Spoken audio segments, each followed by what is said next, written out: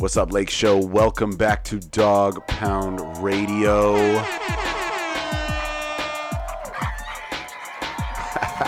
How we doing? Big barks all around. I am your host, Paul Ryan, and you are tuned in to the greatest podcast in the world, your home and mine, for the dopest Laker content. Holding it down with me in studio today, fresh off of the Stairmaster, the big dog himself, Avery Woe is with us.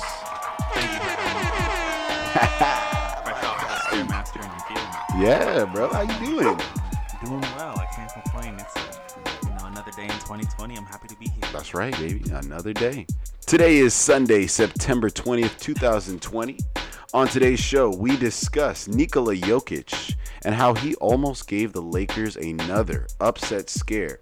But is he the real threat on the Denver Nuggets? Then we share our thoughts on Caruso, Caldwell Pope, and the rest of the Laker role players stepping up big through 12 playoff games so far. Can they keep it up?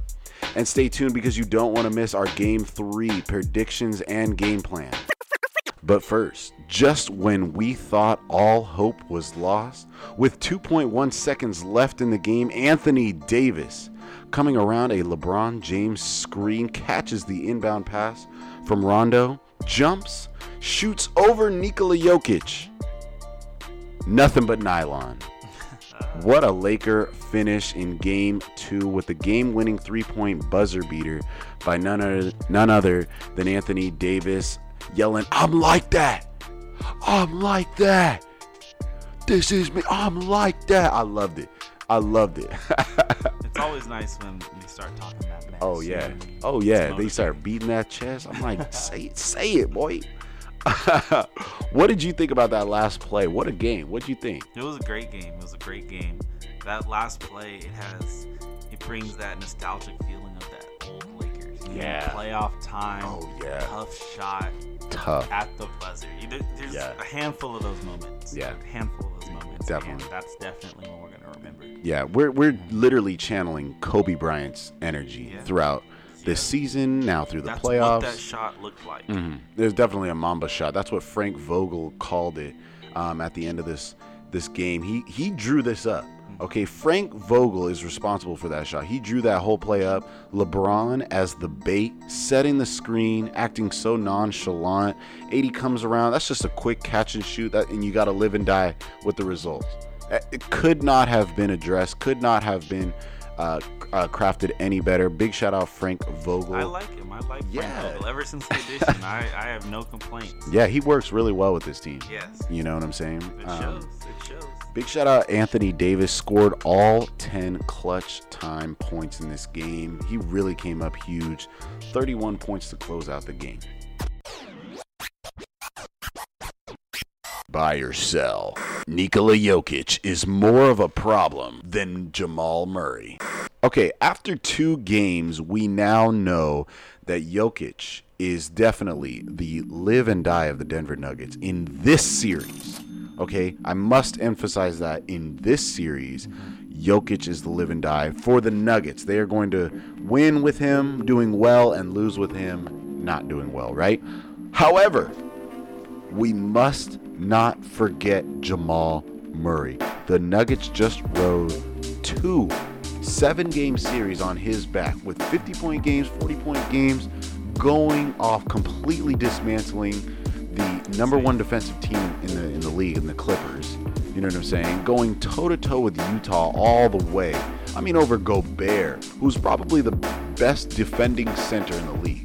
You know what I'm saying? But just 360 layups, like, we cannot forget. We cannot let him slip through our defense. You know what I'm saying? He reminds me a lot of Steph Curry. You know what I'm saying? Where he just can hold the ball for a long time and still have that trigger where you can just release it and hit that 3, hit that long distance 3, hit that quick little jumper. He has a lot of off balance type stuff that looks good. Mm-hmm. And his footwork's very good for a big man. Yeah.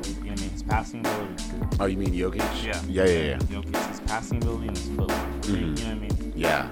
Like, I was watching somebody and they were talking about his speed, and he doesn't have the speed, but you can make up for that in different areas. I think he does. Jokic has really good court vision. You know, being at his height, you would think that, they kind of get tunnel vision. I mean, just look at his teammates. Mason Plumlee has complete tunnel vision. You know what I'm saying? On the court, I'm like, okay, he's easy, but Jokic is, he's definitely the live and die of that team. The way we lose games is when Jokic has a 40-point game. If Jokic goes for 45 or 42, we're going to lose that game because that means we just lost control.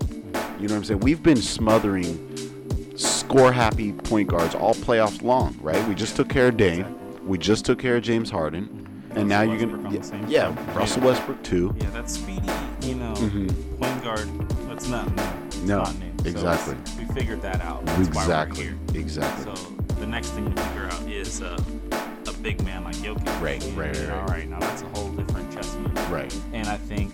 But we're well equipped for that. Yeah. We are well equipped for that with JaVale, Dwight, and Anthony Davis. And that's the thing is I was listening to the announcers talk about that and how they can just keep bodying him up. Right. I was thinking about that with the referees and all of the fouls being called and stuff.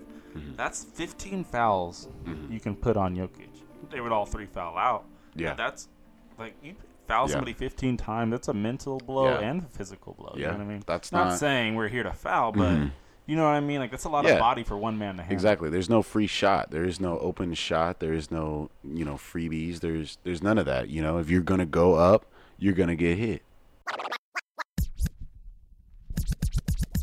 Lakers bench and role players will continue to be a huge support through the rest of the playoffs.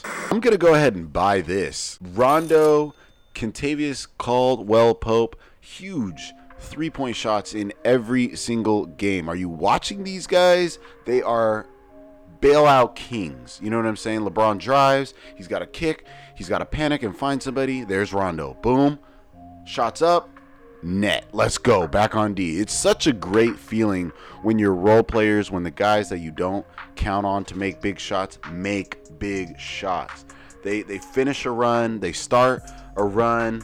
They just have something. They always have something whenever LeBron and AD needs it. When the shot clock expires, when the fourth quarter is, it's coming down to them, they got his back. You know what I'm saying? 13 3-pointers in that game too.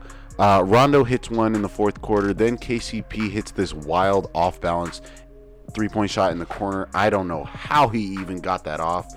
AD, step back 3, and then, of course, the game winner.